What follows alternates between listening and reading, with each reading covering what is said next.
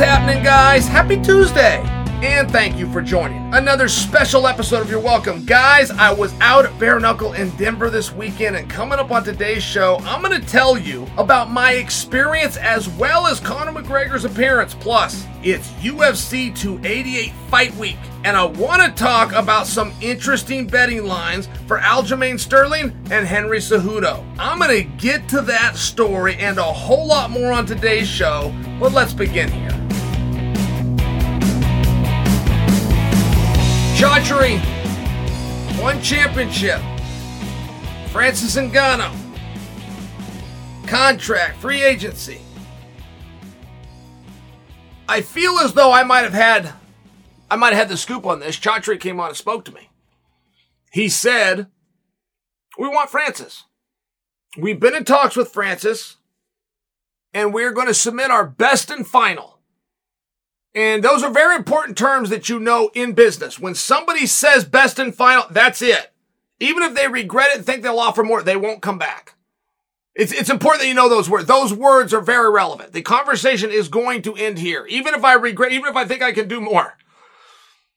Just on whatever integrity to the nature, to the reputation that was going to follow me, when I say best and final, it's going to be my best and final. And Chaudhary told us that was the stage that he was at. I thought it was great. I thought it was very interesting. And Chaudhary seemed optimistic.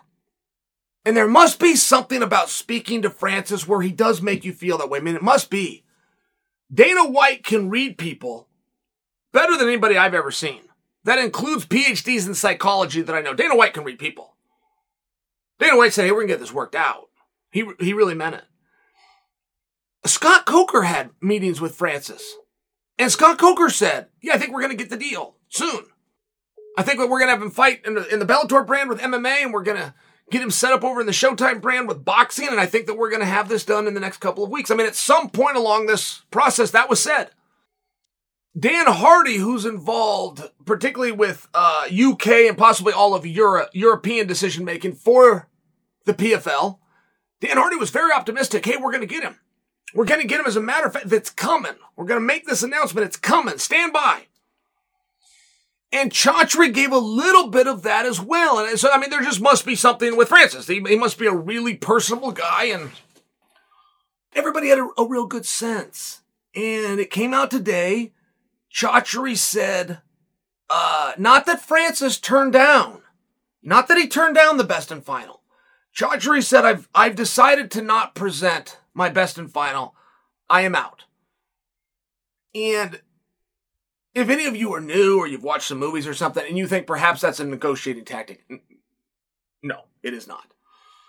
When a leader comes out and makes that statement, knowing their reputation is going to follow him, he means it. And Chaudhary gave us a massive clue. And the clue was simply, I sat down. I had a meeting with Francis for 3 hours. I really liked him. We weren't apart on the money, like you said, financially, but we were conceptually as far as ideas. There's parts where I didn't feel, in Chaudhary's word, that we were aligned. It's nothing personal, but for that reason, not for the financial reason, for the alignment reason, I am not going to move forward with this negotiation. Now, Dave Feldman spoke up, and he was not as wordy and he was not as polite. Dave Feldman said he wants too much money. It's unrealistic, and his value is dropping by the day. Next question. Okay. All right. But there is some themes there. I mean, there is some stuff you would take away. It does appear to me that people like him. It appears to me, even when Francis has come to us in this process, right? He's been polite. He's been calm. He's been personable. It seems he's been honest. Now, that's his business, and he doesn't owe it to us. But when we do hear his version, and then we hear somebody else's, they're the same version. I think people really like Francis. Eventually, you get to a point where the guy just has to ask himself, do I want to fight? And it's a very simple question. It's a very binary question. And the right guy will always show up. Make no mistake. There has never been an Olympic Games in history where a good athlete's at home, he's watching on the couch, he slaps his buddy next to him and says, well, I could have won the Olympics this year. I decided to sit this one out. That's just never happened. The right guy will always show up. 2 and 3, not every time. Most of the time, not every time. The number one guy will always show up. Nobody's ever sat home and watched a Super Bowl and there was an MVP crown and he thought that coulda, shoulda, would have been him. It just doesn't happen. The right guy always shows up. I was trying to break into the business and I did a bunch of fights, man. I think I was 11-2. 3 different weight classes, short notice, tough. I mean, I'm doing all the stuff that you think, right? I mean, imagine me. I'm dashing, I'm charming, I'm just stunningly handsome with a wonderful smile, and I can't get a contract. My mother hatched a plan to bribe Joe Silva. The number was $50,000 to give me a contract. Now, the contracts back then, so you understand, were 2 and 2. You got $2,000 to show, you got $2,000 to win. My mother was going to give Joe Silva on the side $50,000 to get me in. I only tell that story because my family would have paid it. We would have paid the $50,000 and we would have gotten the 2 and the 2 if we could have gotten a victory. And we would have come out 46 short. Do you want to fight or not? I wanted to fight. But I will share with you, if roles were reversed right now and Joe Silva calls me up and says, Chill, I'll give you $50,000, come get in the ring, I want to do it. So, I mean, things change over time. It's tough to imagine. It really is. I spent my whole life in a gym trying to look like Francis, right? He looks the way that I want to. I tried my whole life to try to be world champion. He gave a world title back. I can't imagine. I can't relate to that. I did not have that level of success. But does it change your mind? Does it change your hunger? Because I would think that it would. I would think if I climbed Mount Everest, I would feel really good about myself. But I'm not sure that I would have the need to go climb it again. That I would have the urge. That I would have the grit. You know, I'm just not sure. So I got to sit back and I got to guess. Now you have some other very realistic factors. I don't know enough about Francis, but I don't believe that he's married. I don't know enough about Francis, but I don't believe he has any kids. Francis appears to really be a family guy. Like, I've seen videos. I've seen pictures of holidays with the whole family. I believe his grandma is still with us, but, you know, his mother was there, and his aunts were there, and his cousins were there, and his uncles were there. I mean, it was a big deal. I don't remember seeing kids and a wife, and I only share that with you because sometimes, you know, Francis made some good money. If he plans to just be a bachelor his whole life, it's one of those things. Does he need to fight again? Does he feel like he needs to fight again? And I can't answer some of those questions. But I do get confused when I hear Chachuri say what I've heard a close version to Dana saying, which is not about the money. The money were good. The fighting, the unified rules, and the weight class were good. All of that's good. It's other stuff. We're not aligned. It's other stuff. I don't know what that means. I don't know what it means. And it would seem to me that there would be a misunderstanding in the wanted ad that I posted if I was the employer. When I posted the opening, I thought I was very specific. I need a heavyweight to compete in mixed martial arts. So when you took this meeting with me, being a heavyweight, I thought you wanted to compete in mixed martial arts, but we're talking about other things now. Whatever those other things are, I'm not looking for that. If I was, I would have said that. I'm looking for an athlete, some recognition in his name, some skills within himself that wants to compete, but nothing else. Very straightforward. I'm trying to figure out what that number is. That athlete can be you. So I don't know what they're talking about. I don't know what they're discussing. But I do know your goals do change over time. I do know your attitude changes and your ideas change. There was a time I'd have given Joe Silva 50 dimes just for the opportunity. But right now, Roles were reversed and he was offering it to me. I wouldn't take it. So I do understand it. You either want to fight or you don't.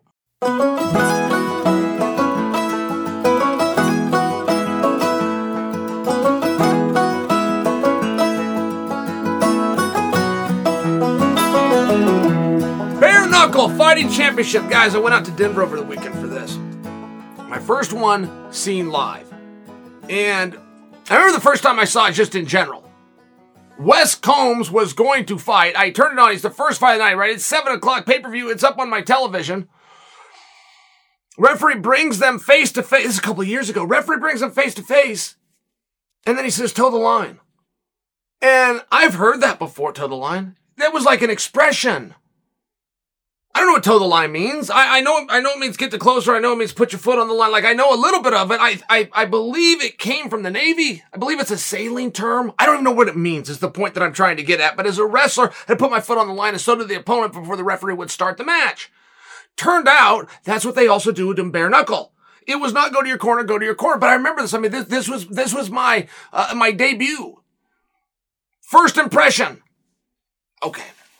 So now I get to beat one live. And I have always been so impressed with the level of production. It just looks right. It feels big. Okay. You knew something special was going to happen. And bad things can be special too, right? Don't get lost in that word. Special doesn't necessarily mean you're going to hit it out of the park. You could be a resounding failure. But something's going to happen. And it sure did. I mean, this card was just loaded up, so we get there. And where to begin on this is a little bit tricky because you want to know who is a massive star in the sport, Ben Rothwell. You probably didn't think those words would be spoken. And Ben has always wanted to get through to you guys. He's always wanted to get over. He has genuinely wanted to give you the most exciting and entertaining match that he could. He reads your comments, he respects your opinion. You guys kind of decide, standing and bagging and big knockouts, but he hears that and then wants to give it to you. And then we kind of got into the entertainment era, and Ben was part of that too, so he started to get on board with the entertainment era. I mean, I'm just sharing for you. If you go back and you study Ben, you study his rise, he is not afraid to get in there and fight anybody. He went and fought Cain Velasquez, who I personally believe is the most intimidating heavyweight fighter of all time. I think Cain Velasquez was more intimidating than George Foreman. That's up for debate, but that is what I think. Rothwell stepped right in there with him. Now, I'm just sharing for you. I believe he's going to be fighting for the championship against Alan Belcher. But one thing about Rothwell was the reception that this live crowd gave him. And I know that's important to Ben. I just know. I've watched his career very closely, and I know when he adapts his style, when he adapts the way that he speaks, the way that he walks, the way that he looks, he's doing it attempting to appeal and please the audience, and they were. And they had never been so loud and so receptive for Ben. It just had to be a good feeling. I mean, he had to enjoy that moment. It probably almost caught him off guard, almost as though this is what I've always wanted, and now I've got it. 8,000 people on their feet, backing up his claim that he's the number one contender and should be next for Alan Belcher. It was a cool spot of the night. So we're getting through this. You got to understand, by the time Big Ben hits the ring, there was already a knockout that was 7 seconds long. Got knockout of the night, but 7-second knockout represents the second fastest knockout of bare knuckle history. So it's just one of these nights, right? Like, I mean, things are rocking and rolling here. The stars are coming out. Cowboy Cerrone is sitting in the front row. What's he doing there? And I had to ask myself that question. What is he doing here? He's my friend. He knows I'm coming. He didn't text me to tell me that he's coming. I mean, not for nothing. What is Cowboy doing here? In the front row, well placed. Oh, by the way, he's fought Mike Perry before. I mean, right? You start to wonder these things.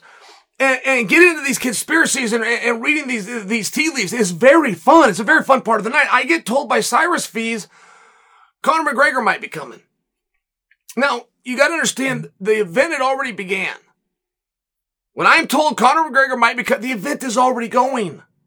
And I looked at Cyrus, and I can't remember if I said it to him or if I just thought it. Conor is not coming. That sounds like a spoof that a promoter would place with a trusted source in the media to collect a few extra pay-per-view buys at the last minute. That's what that sounds like. And I said to Cyrus, why would Conor be here? And that was a sincere question because Conor does have a loyalty to teammates. If he had somebody on the card and I didn't know about it, I wanted to know then. And Cyrus had told me, and I'm disclosing that Cyrus told me because we all kind of learned this together. I don't know if this is accurate or not. This is what I was told. That's why I'm disclosing it to you that way. Conor wanted to be there because he has a history with Mendes. He has a history with Alvarez. He felt attached to that fight. Okay, that could be true. I don't know. All I know is I didn't think he was coming. I have a show sheet. I have the behind the scenes information that you're not going to get until it happens. Conor's name's not on it. Conor's name is nowhere on the show sheet. And you would think a director and the producer and the promoter would want a special ovation, an establishing shot, an arrival shot, if you want. There would be something. Sure enough, Conor comes walking in, main card start, he comes walking in, that building goes nuts. They went nuts. They bring him in, they didn't have seats for him. Another reason I don't think that this was planned, it's very relevant. Conor McGregor and him being there is very relevant. The fact that they did not have seats, that they had to clear them, they had to work something with people, they had to have this section for Conor McGregor. The fact that he wasn't on the show sheet, I mean, I'm just sharing with you, like there's some rumors going on that Conor's going to buy into bare knuckle. There's other rumors going on that Conor was paid a very lofty fee by Dave Feldman, and that was an appearance. I don't know if either one of those is true. What Conor is saying, and Conor can't keep a secret. He's got a huge team. Somebody's going to let it out. What Conor is saying is quite simply, I heard about this. I heard a little bit late. I jumped right on my plane. I came right out. I got here. You know, the show already started, but I'm here for the ones that I came to see. Let's go back. Right back Rollins was on here. That's how Conor tells the story. Conor was never supposed to get in the ring. Perry had never said he was going to call for him. When I'm talking about a show sheet, nobody knew that Perry was going to win and have an ability to call anybody to come and face off. So I'm just sharing with you, I think it was organic. Maybe I'm a sucker. Maybe Feldman and Conor, and they worked something out, and he came with the feet. Maybe. But he wasn't utilized in that role. And if you pay a guy to be there and you believe a guy's going to be there, you're doing that to get something for it. You're going to tell the public. Feldman did not tell the public. When I say it was a cheap play by a promoter to try to get pay-per-view sales, that's not what happened. There was a rumor that Conor was coming. It turned out to be true. I believe it. I don't think he was paid to be there. I don't think that was an appearance fee. And I'm not saying that he's buying into bare knuckle. I think Conor came out and he wanted to see the matches. I think he was a fan. Now, whether I'm right or I'm naive about that, Conor jumps in there. He does his face-off with Perry. And Conor realizes that he's a guest. And he realizes that this is Perry's night, Perry's moment. Perry's the champion. Perry's main event. Perry's victory. He realizes these things. But he still has to be true to himself and the character to a degree. While being polite and while acknowledging, hey, that was nice of you to bring me in. I like the spotlight too. I like to be on camera. I like to be on television too. You invited me and you put me in this role, so now I owe you something back. But at the same time, I owe the character as well. So it was a very fine line that Conor had to walk. And it took him a little bit to get his thoughts together, right? He started with the praise. Hey, you look so good. Hey, this sport's for you. Hey, you got a great right hand. He started with the praise as he was getting it together. Then he realized he's got the belt. He can claim he's already the champion. Take 2 steps back. Come get the belt from him. It was just one of these great hot moments that is made for a meme. And overall, it was just a special night. The Schmo was there by example. And the Schmo was comparing it to Bonner versus Griffin Part 1. And I understood that comparison. Is bare knuckle going to be here to stay? But what do you guys think? Where do we go from here? There's rumors that Conor should come over and fight here, and Jake Paul and Nate should fight there, or more importantly, break up the Jake Paul and Nate and get Nate versus Conor bare knuckle. I mean, these things will die down by tomorrow. That's the way the media cycle works. But if you did a good job, you had a hot weekend, you get to live on it for about 72 hours, and we're in the midst of that. Something special did in fact happen.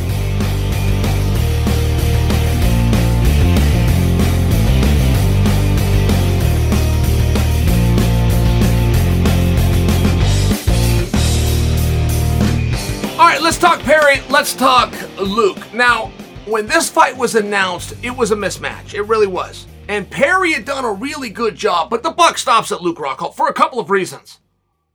Not just skill, not just experience. Size. Perry's not big enough to go with Luke. And then you get a little bit more of the story, which is, well, Perry does weigh 185 and Luke is going to come down to 185. And then you find out there's a rehydration clause the next day. I mean, all of a sudden, the belief that Luke's going to just be too big starts to shift a little bit in the public's mind. And moments before that fight happened, let's call it 15 minutes, very good guess, I go to DraftKings and guess what? Mike Perry was the favorite. That surprised me. That really surprised me. I knew people believed in Perry. Luke Rockhold himself said, Mike Perry is made for this. Mike Perry is a dog, but I have movements. I have strategies.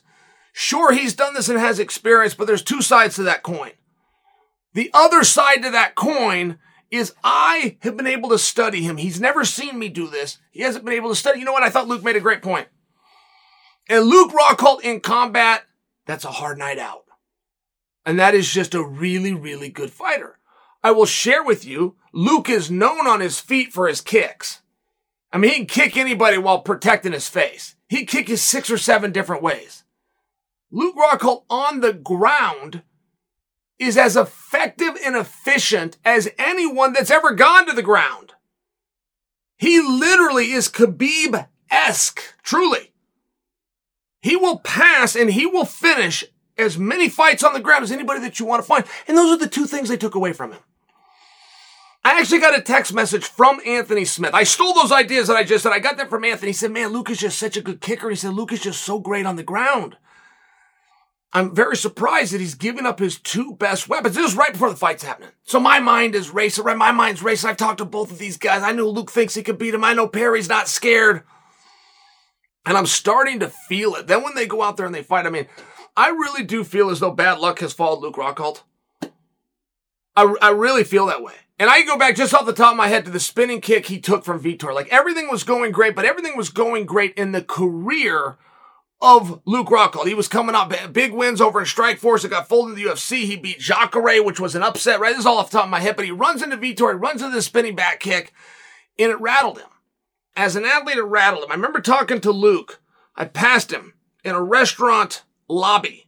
I had never visited him with before besides hello, and I passed him in a restaurant lobby after he got back from fighting Vitor. And he just made a comment on it, but I just remember that. And I just knew that rattled him.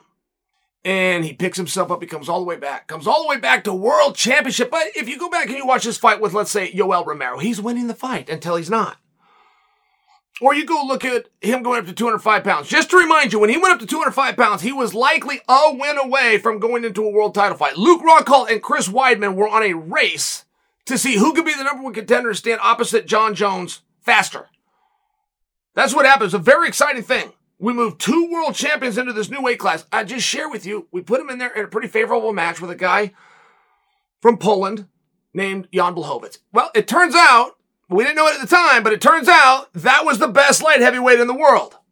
And when I talk about the luck of Luke Rockhold, like there's just been things that have happened. Then he draws into a main event, Mike Perry, sold out arena, Conor McGregor sitting on the crowd, pay-per-view records for that industry. And he's fighting a damn good fight. He gets hit. Luke, okay, you guys get the fight, right? Perry beat him, and so many people say that Perry's made for this, and Perry's a dog, but Luke did an interview when this was done, and nobody really knew what had happened to Luke. Luke got Big Dan Mergliata, the referee's attention. This is on TV. This is what you can see. Luke pulls his lip down, and then he gives a look like, I'm screwed, and Big Dan doesn't waste any time, calls the fight off. So it instantly gets out, Luke lost a tooth. And I know that would suck, but in the world of being a fist fighter, the former world champion and future Hall of Famer, for him to stop because he lost a tooth was a surprise. And it took a little bit of time, but sure enough, we found, no, he's got a broken jaw, missed a couple of teeth, Now, his top two, right, this is a beautiful man, by the way. This is a very handsome, his top teeth, one's broken, another one's loose. I mean, it was like 6 teeth in all, but it was also a broken jaw. And I just offer that to you in case it went off air and you didn't know that. Some of that information I gave you came from the internet. Just in case you didn't see that, Luke puts out a statement the next day. All bloody, his teeth all messed up. He cursed Mike Perry for being so damn tough. He said he was not done, he wasn't retiring, but some gloves would be nice. And it was just great. It was great. Guys put out statements all the time, but there's always an excuse built in. There's always something they'll set down. Hey, no disrespect, and of course, no excuses. But here's what happened. And camp just wasn't very good. They'll always, 100% of the time, they will do that. Luke did not. Luke's excuse for losing was that his opponent was so tough. It was great. It really was a great way to end that. And the irony with Luke Rockhold, coming off the loss, Paulo Costa, and coming off this main event loss to Mike Perry, I don't think he's been in demand anymore. The demand for Luke Rockhold is more than ever. It's being reported that Luke got his biggest check for doing this fight. And I have to tell you, I don't think that's because that sport pays more or something along those lines. I think Luke was worth more. I loved what Luke did with Paulo Costa. I loved that heart and that grit. I loved that post-fight interview. I loved that he left it and he was chasing down Jake Paul and he ends up with Perry. And I just loved the whole thing. I felt like he was in high demand. He says he's not done. He says he's coming back. Whenever that time is and whatever that sport is, I'll be there. UFC 288 is sure to pack a punch with high stakes. The first matchup between Aljamain Sterling and Henry Cejudo. Guys, who's going to secure the Bantamweight Championship? Place your bets right now at DraftKings Sportsbook, the official sports betting partner of UFC. New customers, you can make a $5 bet and you can score $150 in bonus bets and you can do it instantly. Plus, everyone can take the MMA action to the next level with DraftKings same game parlays. That's where you can combine multiple bets for a shot at an even bigger payout. Let me give you guys an example. Who do you think's the favorite between Aljo and Cejudo? If you said Cejudo, you're right, but only barely. Listen, Aljo is negative 105. Henry Cejudo is negative 115. That is as close to even money as I remember seeing at DraftKings. I want you to download the DraftKings Sportsbook app. Do it right now, but use the code CHAEL. Now you can bet just $5 on any UFC 288 fight. You will get $150 in bonus bets instantly this Saturday at DraftKings Sportsbook by using the code CHAEL. Gambling problem? Call 1-800-GAMBLER. In Massachusetts, call 800-327-5050 or visit gamblinghelplinema.org. In New York, call 877-8-HOPENY or text HOPENY to the number 467-369. In Kansas, call 800-522-4700. On behalf of Boot Hill Casino and Resort, Kansas, 21 and over in most eligible states, but age does vary by jurisdiction. Eligibility restrictions apply. See show notes for offer details. See DraftKings.com/sportsbook for details and state-specific responsible gambling resources.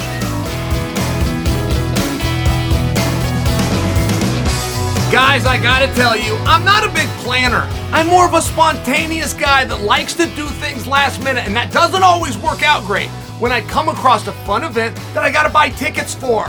Luckily, the Game Time app is here to save the day. Game Time is the fast and easy way to buy tickets for all the sports, music, comedy, and theater near you. They have killer deals on last-minute tickets with their best price guarantee. You can stop stressing over the tickets and start getting hyped up for all the fun you're going to have.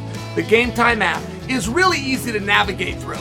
It doesn't have a bunch of extra graphics and pages to scroll through. Just search for the event, and there you're going to find the best tickets available. You can even see the view that your seats are going to have, and you can do it all from within the app, which is so helpful. Forget the pressure of planning months in advance. Game Time has deals on tickets right up to the day of the event, and their Game Time guarantee means that you'll always get the best price. If you find tickets in the same section and row for less, Game Time will credit you 110% of the difference. That's a really generous offer by them. Guys, snag the tickets without the stress by using Game Time. Download the Game Time app, create an account, use the promo code CHAEL. You're going to get $20 off your first purchase. Terms apply. Again, create an account and use redeem code CHAEL for $20 off. Download Game Time today. Last minute tickets, lowest price guaranteed.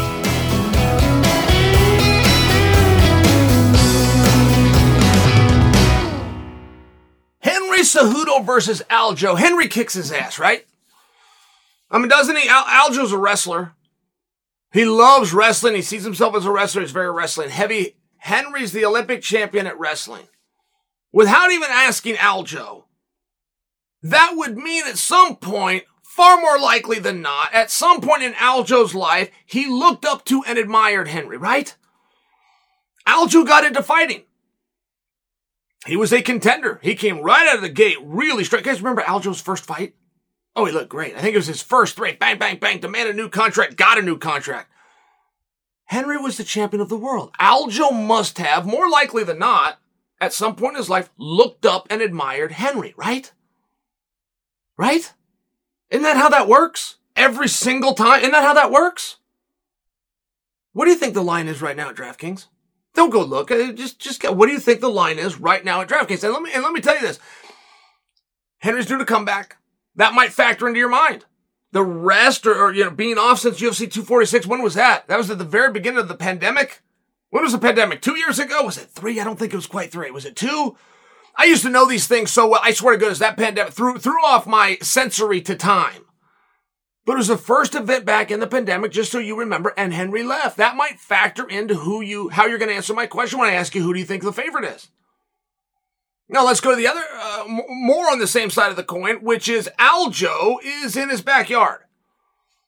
And they're doing this on the East Coast. Henry's having to go to him.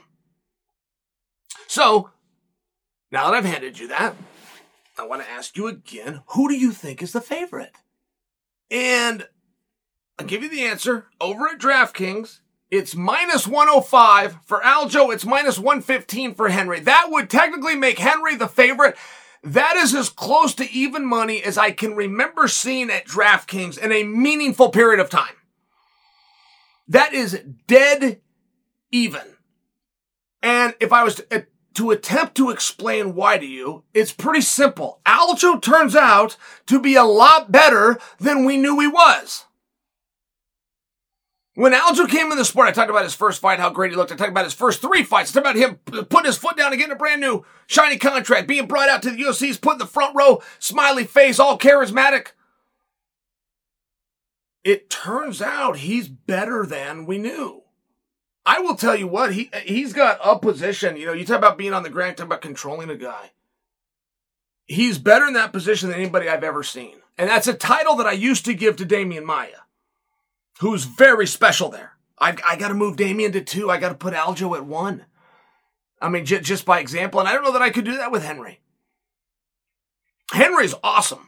He's an Olympic champion. He's a world champion. He's a world champion. Wants to go on and do another world championship. Henry's awesome. But I will share with you, I don't know anywhere within this sport that I can tell you Henry is the best within the sport. George St. Pierre had the best jab in MMA. By example. Khabib had the best pressure to a takedown when you were pushed up against the fence in MMA. Aljo is the best on top. I don't think I have somewhere that I can tell you Henry is the best in the entire sport. Does that matter to you?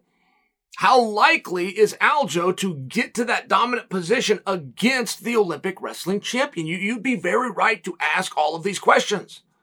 you'd be very right to wonder all of these things. How hard can Henry push for 25 minutes when he hasn't been in there versus Aljo, who's only been doing 5-round fights? Does that matter to you? It always matters to me.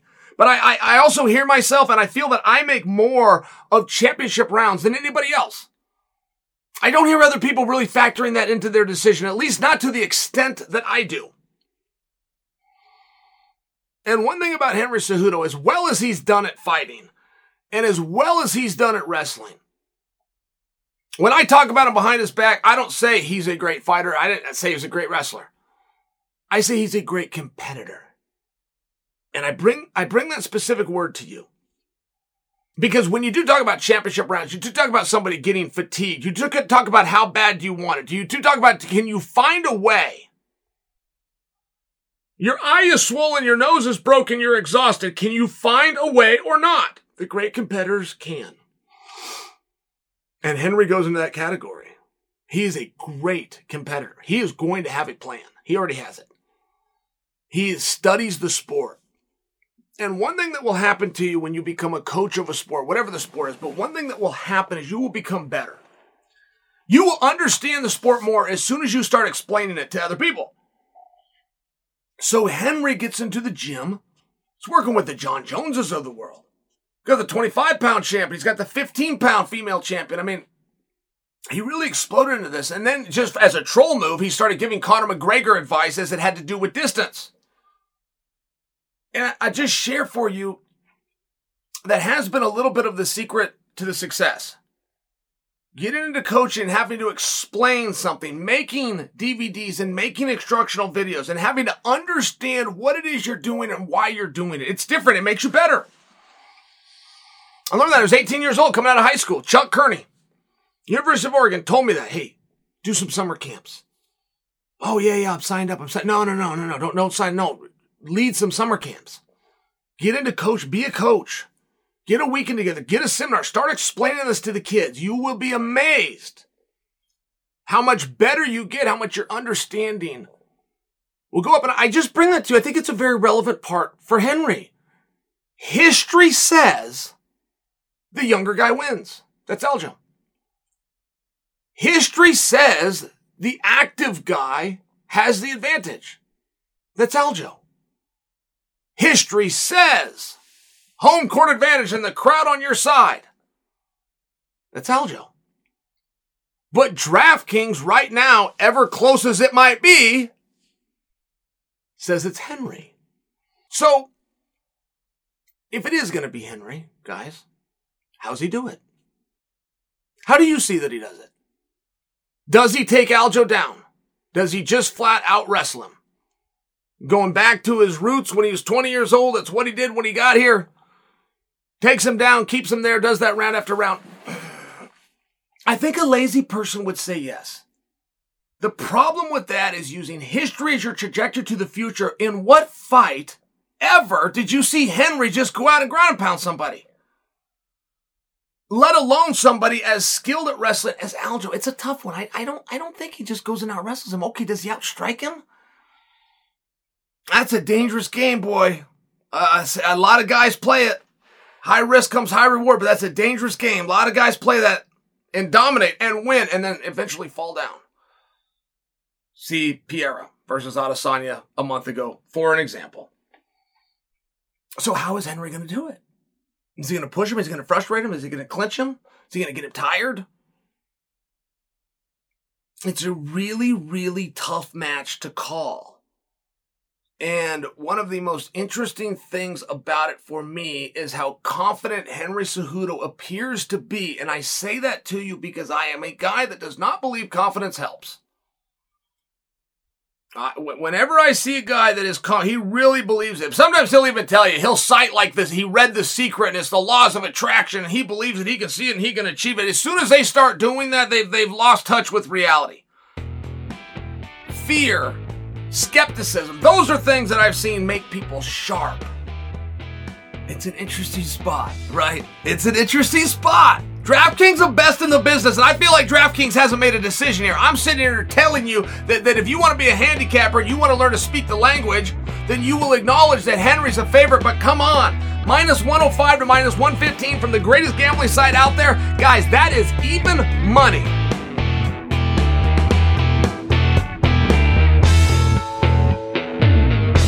Burns versus Blahal. I was over at DraftKings. Who do you think is going to win this one, guys? I'm going to tell you what they think, because right now Blahal is an underdog. Blahal is the underdog to Burn. That might be the first time in a meaningful amount of time that I've seen any kind of respect shown to Gilbert. Okay, great. But does that surprise you? I mean, that's a really interesting one, because before these guys were fighting, right, they were fighting in the media. They were fighting for opinions. They had both laid their case out because they were both potentially number one contenders. So they needed to get the argument and get the edge over one another. And boy, it was tight, wasn't it? It was hard to see who was favored in that. Turn to the mandate of the masses, right? You make you guys the experts, the judge and the jury, the final say in it. It was tight, but now it's not. Gilbert has pulled away. That's official. You guys parted with your money. Gilbert has pulled away. Now let's take a look at how we got there, because Masvidal weighed in on this. Masvidal has absolutely earned the right to an opinion within this division. He just got out of there with Gilbert. And Masvidal said, it was an interesting comment, I thought. Masvidal said, Gilbert Burns has the power, but Belal Muhammad has the better boxing. Power Burns, skill Belal. That's a very interesting comment to me. I don't know that I would disagree. I think it's a very astute observation. I don't know if there's enough of a difference for it to matter. And historically speaking, the fundamentals and the basics, meaning the better boxer, the better, cleaner, crisper boxer, always has the advantage over the brawler, who in this case we're going to refer to as the power striker. But in MMA, I don't know if I don't know that would be true. In boxing, it is. I don't know in MMA. I mean, you have that great equalizer when you have power. I trained with Dan Henderson, who had never put on a pair of gloves until he was almost 30 years old. And when he left the sport, he left one of the great strikers and great knockout artists ever. But he had this incredible equalizer. It was one shot, it was the same shot. It was one hand, it was the same hand. It was one setup, it was the same setup. Boy, did that level the playing field. I mean, it's one of those really interesting things. Now, when I talk about how did we get here? Is it a good thing or a bad thing to be fighting 3 times in 3 months? And I believe the spread will actually be 3.5 months. And I'm talking about Gilbert. But is that a good thing or a bad thing?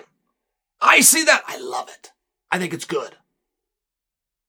I only had one resentment in my own personal time in the sport, but that was that we only got to do it 3 times a year. I didn't understand that. And that was tough. That was really tough conceptually for me. 3 times a year?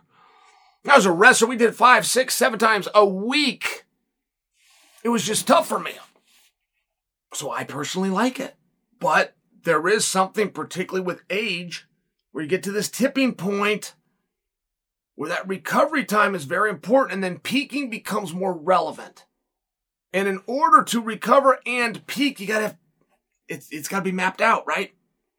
It's one of those things. Now, I think that Gilbert is still of the age and of the experience and of the tenacity that it's advantage. But there is something interesting about this contest, which is Blahal is the one that wanted it to be 5 rounds. That was a negotiating tactic.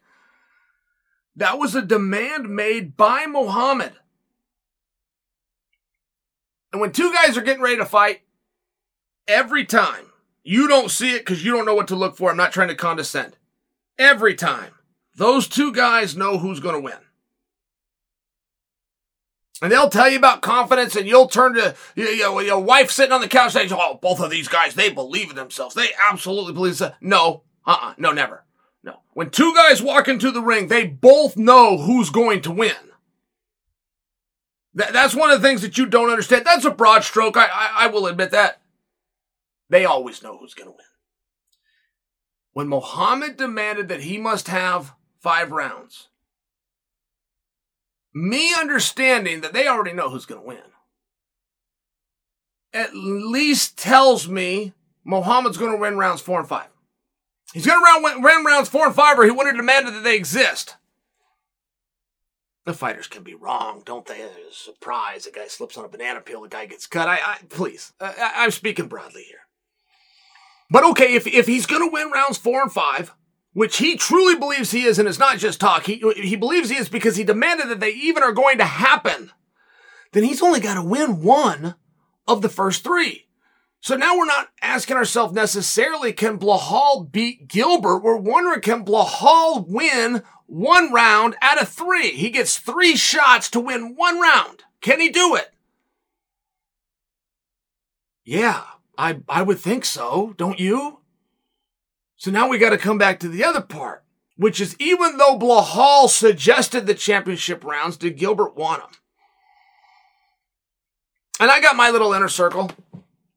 We all go to DraftKings and we all got our accounts and we all saw that Blahal was the favorite and we got to call and text each other. I told you so. But I've never seen Gilbert fade. I don't know who hatched the bright idea that the way to beat Gilbert Burns is to get him tired. He'll give up. What? What? Are you sure you're looking at the right Gilbert? Are you sure you're looking at the right Burns? I have never seen that. I have watched him grapple. I watched him grapple the iron-willed, I'm talking about Gilbert Burns, the iron-willed Jake Shields. Jake Shields is a black belt. Jake Shields is a black belt with 6 stripes at mental toughness. That's what he is. And it was a battle of wills, but Gilbert never backed down. He never wilted. To Jake Shields, who, in my life, I've never seen somebody more consistently tough with a bigger will. That's the guy. And Gilbert matched him. I'm just suggesting for you, these championship rounds, there's a little bit to be made of it. What do you make of Blahal? And I'm just asking you. Don't have an opinion on this. I'm asking you, what do you make of Blahal being in Canada, wanted to have fries and gravy, and asked Gilbert to spot him 5 pounds? Let's do the fight. Let's do it at 175. Saves you a 5 cut, saves me a 5 cut. I would do that. As a matter of fact, I have done that before. I offered a guy $1,000 per pound that he would give me. So, I mean, I understand those things. Gilbert's like, hey, look, I want this to be a ranking. I want to take your contendership. I don't want them to say we didn't fight at the weight class. I'm 70, you're 70, we do it at 70. I respect that. Not only do I respect that, so did Blahal, because he said okay. So it's a really interesting thing. I mean, if you were to come back to what I told you, that in every fight, both guys know who's going to win. If you were to come to that, so you leave the jab out of it, you leave the experience, you leave the wrestling, you leave the jiu-jitsu, you just go to the mentality. Okay, I gotta read these guys. I got 2 guys with a poker face. I need to find the tell. Between the 2 of them, who do they think is gonna win? Both guys have shown us a little something, right? It's a big deal. Let's go 175. No. I want you suffering, I want you down. It's a big deal. It's a big deal. I won't do 15 with you, but I will do 25. It's a big deal. But who does it favor? And I'm asking you straight up, I want to see it in the comment section. If you were to read this, you got 2 poker players. They both had a tell.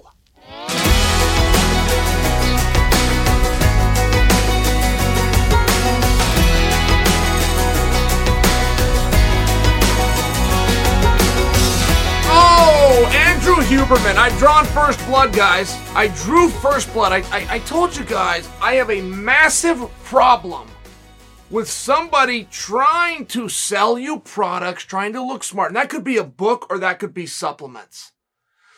But doing it with information that just simply isn't true.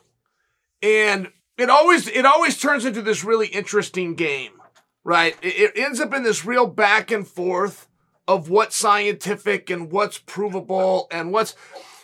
And then you just go, where's your application?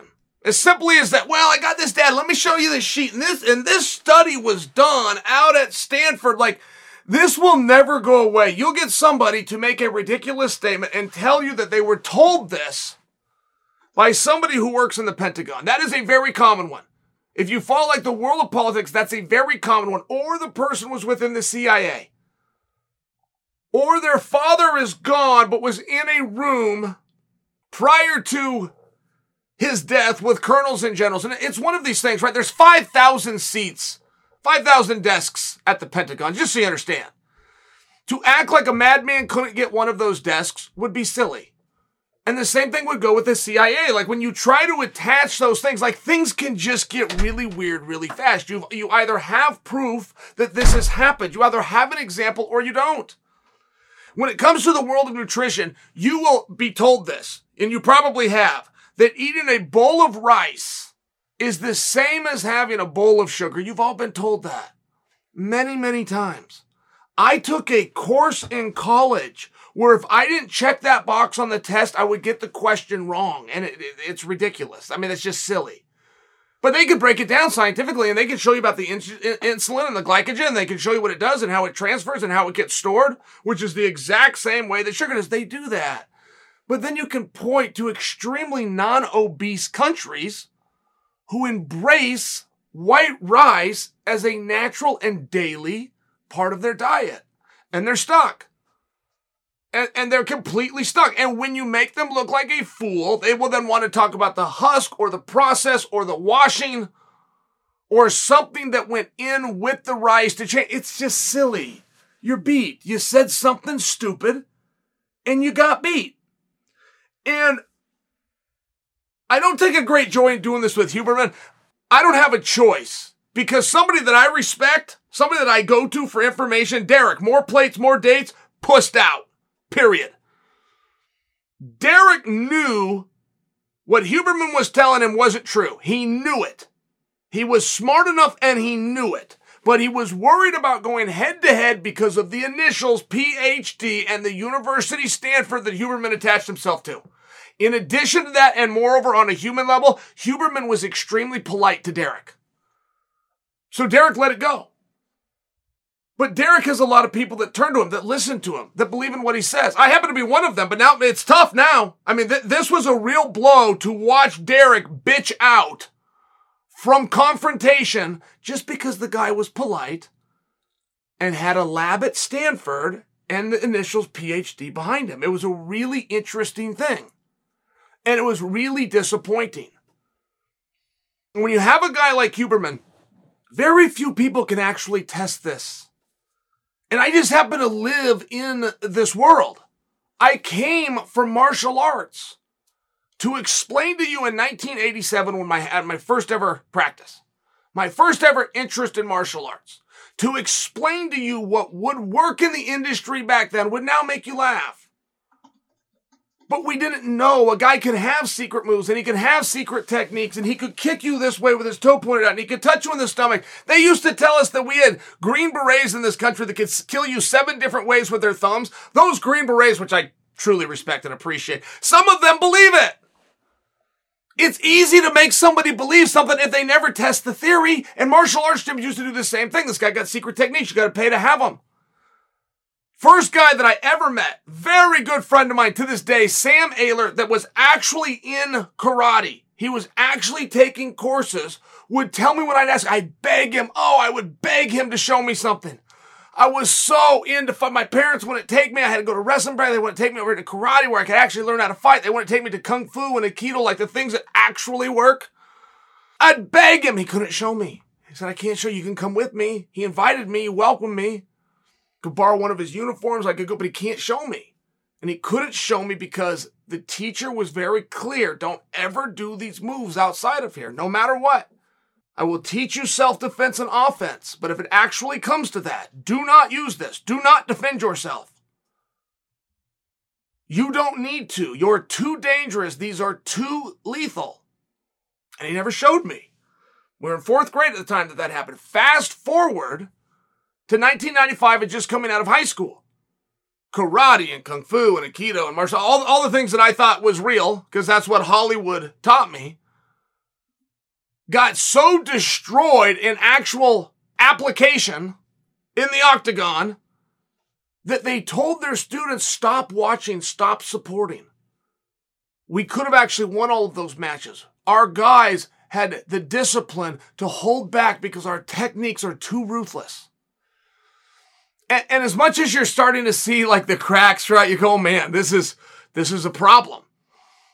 They still did it. And people would still go to those gyms, and they would stop watching and supporting. The marketing plan of mixed martial arts went up in smoke. They thought they were going to have all the martial arts gyms coming and caring and wanting to see and learning and adapting. That's not what happened. And I just share with you, when I see somebody like Huberman, right? I hope you understand what I'm saying. You could get away with that in martial arts because there was no application. There was no octagon. There was no pay-per-view. Nobody actually knew. So you could sell DVDs and covers and you could tell people, secret, don't show anybody. Don't even use this on anybody, but give me some money and I'll show you so you at least have the confidence. You will at least know how to do it. That worked. That was a real thing. So when you have a guy like Huberman that's coming out with just nonsense, just absolute nonsense, he is scientific proof that fasting will up your testosterone. That more fasting will up your growth hormone. Quite frankly, I'm not positive that, but I'm close enough on these, right? Scientific proof your growth hormone could go up 4 times if you sauna. Scientific proof that if you will exercise and push yourself as though somebody is chasing you with a syringe full of poison, right? Like he's saying these things knowing that the group that he's saying it to is never going to do it. And never has done it. Like this is never actually going to get tested. It's the karate teacher or the Aikido teacher that has an 80-year-old woman that could break your neck if she wanted to. But I've told her not to do it. It's one of these things, like you can get away with it so long. Huberman comes out with this BS story and I find it. What's he going to do now? I was a wrestler. The absolute only craft on God's earth that they weigh you in before they let you do it. The only one. He forgot when he was telling these lies, he forgot, my God, there's actual people that do this. It's not a matter of you need to go fast. I don't think many people will do it. And if they do, I could tell them they did it wrong. Or if they did it for 8 hours, I could tell them, well, it needs to be 12 hours. Like whatever the plan was to buy himself some time. We have wrestling teams all over. We share this. I'm on threads and this is on forums and we're all out of it. What a snake oil salesman, right? And there's guys like this and I have to get to it first.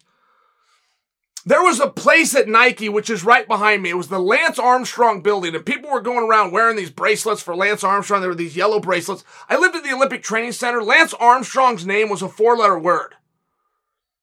All the athletes knew he was cheating. And he was profiting and he was beating honest people. We all knew it. I even said this on the Jim Rome show. And they threatened me. Sponsors, Nike threatened me. Nike was one of my sponsors. They threatened me. How could you say such things about this wonderful Lance? It's just one of these really weird spots.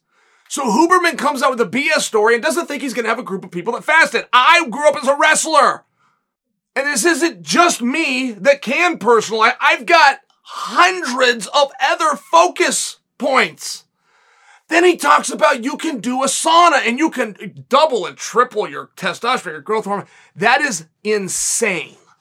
I have taken endogenous growth hormone and endogenous testosterone, and I can't make it go up 4-fold in that. And I saunaed, by the way, while fasting after training extremely hard as though somebody was chasing me with a needle full of poison for years. This was a normal thing. The collegiate wrestlers worked very hard. Nobody will dispute that. The collegiate wrestlers had to fast. Nobody would dispute that. The collegiate wrestlers every single day, without exception, would sauna after practice. It was the best part. It was so hard and it was so grueling, but you get in that sauna. Now, it's hard to breathe. It's hot in there. You get a little game going. Who's going to go out first? Then kind of get your system down, where to sit, when to come down to the bottom row as opposed to exchange up here. And then it's story time. So when I tell you everybody did it, everybody did it. And when I left the University of Oregon and I went up to the Olympic Training Center, we did it there too. When I left the Olympic Training Center and I came back to Oregon to go into the pros, the American top team in Portland, we did it there too. Every day. Guys that are fasting every day. Guys that are in a sauna every day. And Huberman thought he could go out and tell these lies as though you're not going to find that disciplined person. I grew up with them. I grew up with them.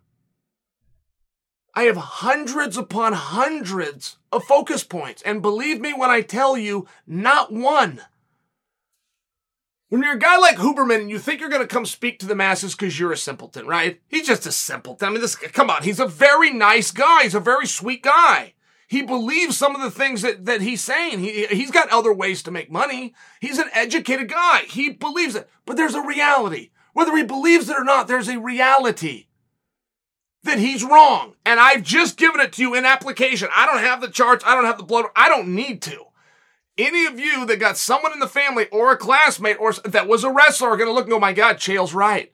That guy did everything Huberman is promising you. If you do, you will double and triple your testosterone, your growth hormone. They're going, it's not true. Yeah, it's not true. It's ridiculous that he says it. But it is one of these situations where when he did it, he didn't think he was going to find that person. He thought it was going to be the masses. He thought it was going to be the little old lady in Iowa. He thought he could get attention. And it was tough. It was tough. Look, Rogan knows that stuff too. I'm not putting it on Rogan. Rogan knew that Huberman wasn't telling him the truth. Rogan, who was a martial artist and an athlete and surrounded himself in jiu-jitsu gyms and sees this every day, people that are fasting, that work like somebody's chasing you with a needle, and that sauna. He knew, but it wasn't his job, so I'm not mad at you. It wasn't his job. Huberman was being a gentleman, and Huberman truly did believe it. He did. I mean, Huberman's got a whole piece that I watched for 8 minutes. If you procrastinate, you want to know how you can stop procrastinating? Would you like to know? Would you like me to tell you right now? You don't have to watch the 8 painful minutes that he puts out. Would you like to know if you're tired during the day, how to fix that? Which is another painful 8 minutes that is mistaught. Would you like to know? Because I can tell you in 4 seconds. Take your eyes and look up. Watch me. Are you ready? Look up. Now you got to hold that for 30 seconds. But there is psychological and neurological, right? And this is a big word that BS artists love to throw out. Neurological. There are some neurological studies that will show that if you look up and hold that for 30 seconds, you can't be tired. Try it. Try to fall asleep sometime while you're looking. I mean, it's just one of these things, right? And it's so silly to say, which, by the way, it could work. I mean, you could go out and try that. You could go be tired, look up. You're going to have a massive placebo effect because I've told you that. But you could go look up and hold it for 30 seconds and all of a sudden be ready to out and move. But could you imagine? Could you imagine that study actually being, there was a neurological study done at my labs in conjunction with this other lab on the campus of Stanford University. You guys remember this? We had this thing going around about the science of masks. Do you remember that? Mask science. I'm okay with that. I'm not one of the weirdos. Boy, I put them on and put them on my whole family. But think about that for just a second, okay? I will support my children through their years of education. And if that means college and that's the route they go, then old Chael's still going to be working and I'm going to cover that for him. When I'm covering it, whatever pain that means, more years of work, more investment, more sacrifice, refinance the house like so many do, whatever that means. If my kid comes home and we're having a nice family dinner and it's so good to see him again, he's in the science department, he's at a beautiful university that I'm paying for, and I ask him, what have you been up to? What is it you've been studying? And he tells me that he was studying masks. Okay. That conversation has never happened in any household anywhere in this country. But when they needed a study, they came out to, well, the science of masks. Okay. There is no science on masks, just so you understand. There is no good science to tell you that if you look up, you'll stop procrastinating. There is nothing accurate about being in a sauna and your growth hormone quadrupling. There is nothing true that if you fast, your testosterone can go up. There is a lot of truth if you're trying to look a certain way or get in a certain shape, that if you go out and you work so hard that it's as though somebody's chasing you, like, right, that's just good sense. There's no science that's needed. There was no lab that was needed. Derek does not believe a word Huberman says. But Huberman was nice to Derek, and he pushed out. Rogan didn't believe a word Huberman said. But he made good conversation, and people clicked on it, so we had him back as a guest. That's just the truth. I give Rogan a pass. That's not his job. If Huberman came on with me, I don't know that I would be confrontational with him. I would talk to him and let him say his piece. If you have a guest, I would treat him like a guest. But to draw a distinction between Huberman and the Liver King isn't the world's easiest thing to do. I mean, I watched the Liver King a couple weeks ago because this was an experiment for me, okay? I told my partner, Ryan Parsons, look, I think he can get through it. And he told me, absolutely, he's a doctor, very smart guy, my partner. He said, Chill, it can't be done. And Ryan has had to help a number of people. He used to be an MMA manager. He's had to repair images, right? He's partners with me, so he's a bit of an expert in repairing an image when he needs to. He said it can't be done for the Liver King. He said he came out and he told people a certain thing. He promised them, and it turned out he was lying. You can't come back. I said, you could be right, but you don't get to win the argument today. I remember specifically what I told Ryan Parsons. I said, Ryan, you don't get to win today, but I don't either. We have to wait at least 2 months. And then look back. We have to look and see what happened. And what was so unique with the Liver King is while he was lying and while that whole thing was ridiculous, he did it in a silly and ridiculous manner. There's no reasonable guy that has a beard that's as disgusting as that or long, greasy hair that's as disgusting as that. There's no reasonable guy that is pulling plates through a wooded area before he builds his campsite on a bareback horse. There's no reasonable guy that then has a camera crew with him. Do you understand that? He's telling you to live this ancestral way. He has a camera crew. And he's not bringing this to you by sketching it out on a rock like they used to do, putting rocks in order to spell words and show directions of the sun. He's telling you on something called the internet. There's nothing prehistoric about this. It was a show.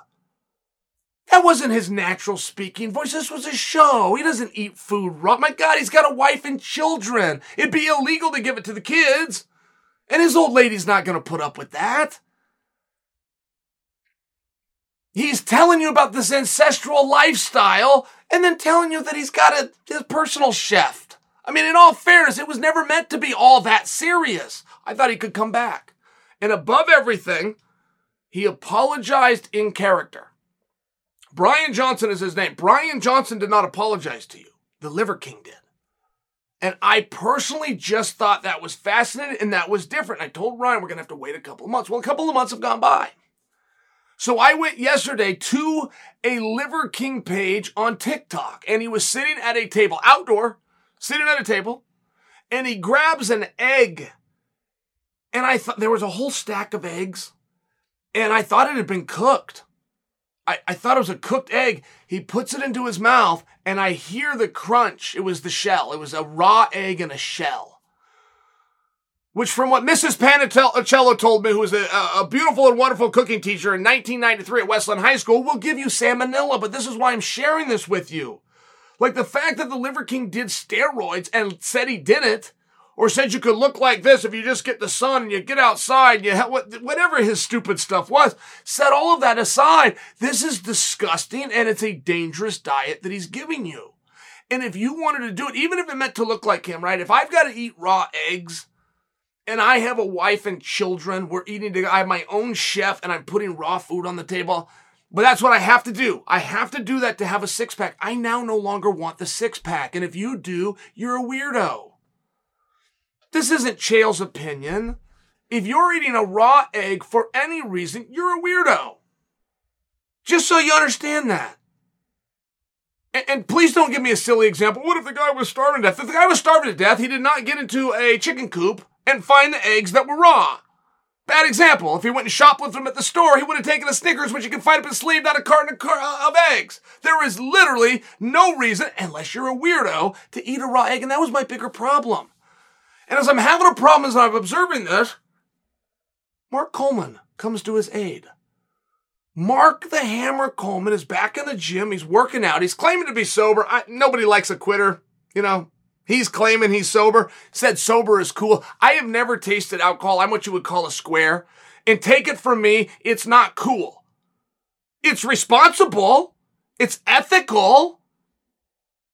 It allows for productivity. Your day doesn't have to end at 6 o'clock. You can work into the night and make a hell of a lot more money if you stay sober, but it's not cool. The whole thing is weird.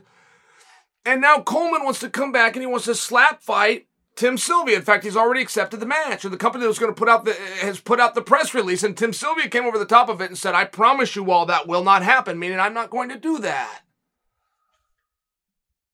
And I don't tease the Hammer. I love that he's back in shape. I love that it's cool. Mark Coleman is an absolutely wonderful guy, but Mark Coleman is a champion of the world. And not only was he the world champion who went into the Hall of Fame, he trained a world champion named Kevin Randleman who went into the Hall of Fame. Mark Coleman doesn't have to carry the jock of a fake natty around. It's weird. He thinks the Liver King every single day. He's thinking the Liver King. For what? What did he do? And don't be like him, Hammer. If you're sober and you're in the gym, boy, you've got my respect, but call me. Don't think if you get some sunshine that your life's going to get, but don't think if you're eating raw eggs that your life is getting better. Don't think if you're eating bone marrow and this raw meat that your life's getting better. It would make you a weirdo. Hammer's not a weirdo. Hammer's a great guy. But when you hear the distinctions between the Liver King and this Huberman guy, they are very close. One of them is a lot more down to earth and basic. One of them is a lot more scientific with the white lab coat and talking about the PhD and dropping Stanford. Every single chance he gets, he drops Stanford. I get the credibility of Stanford. Believe me, I understand these things. They're both dishonest. And in a best case scenario, you have people that are just wrong. But when you're a PhD, it's completely different. You now don't get to put out a hypothesis. You have to put out things that are proven studies. And Huberman doesn't have one person that fasted, and I do mean not one, whose testosterone quadrupled. He doesn't have one person that saunaed, and their growth hormone, known as your IGF-1 track, quadrupled. It's dishonest. Period.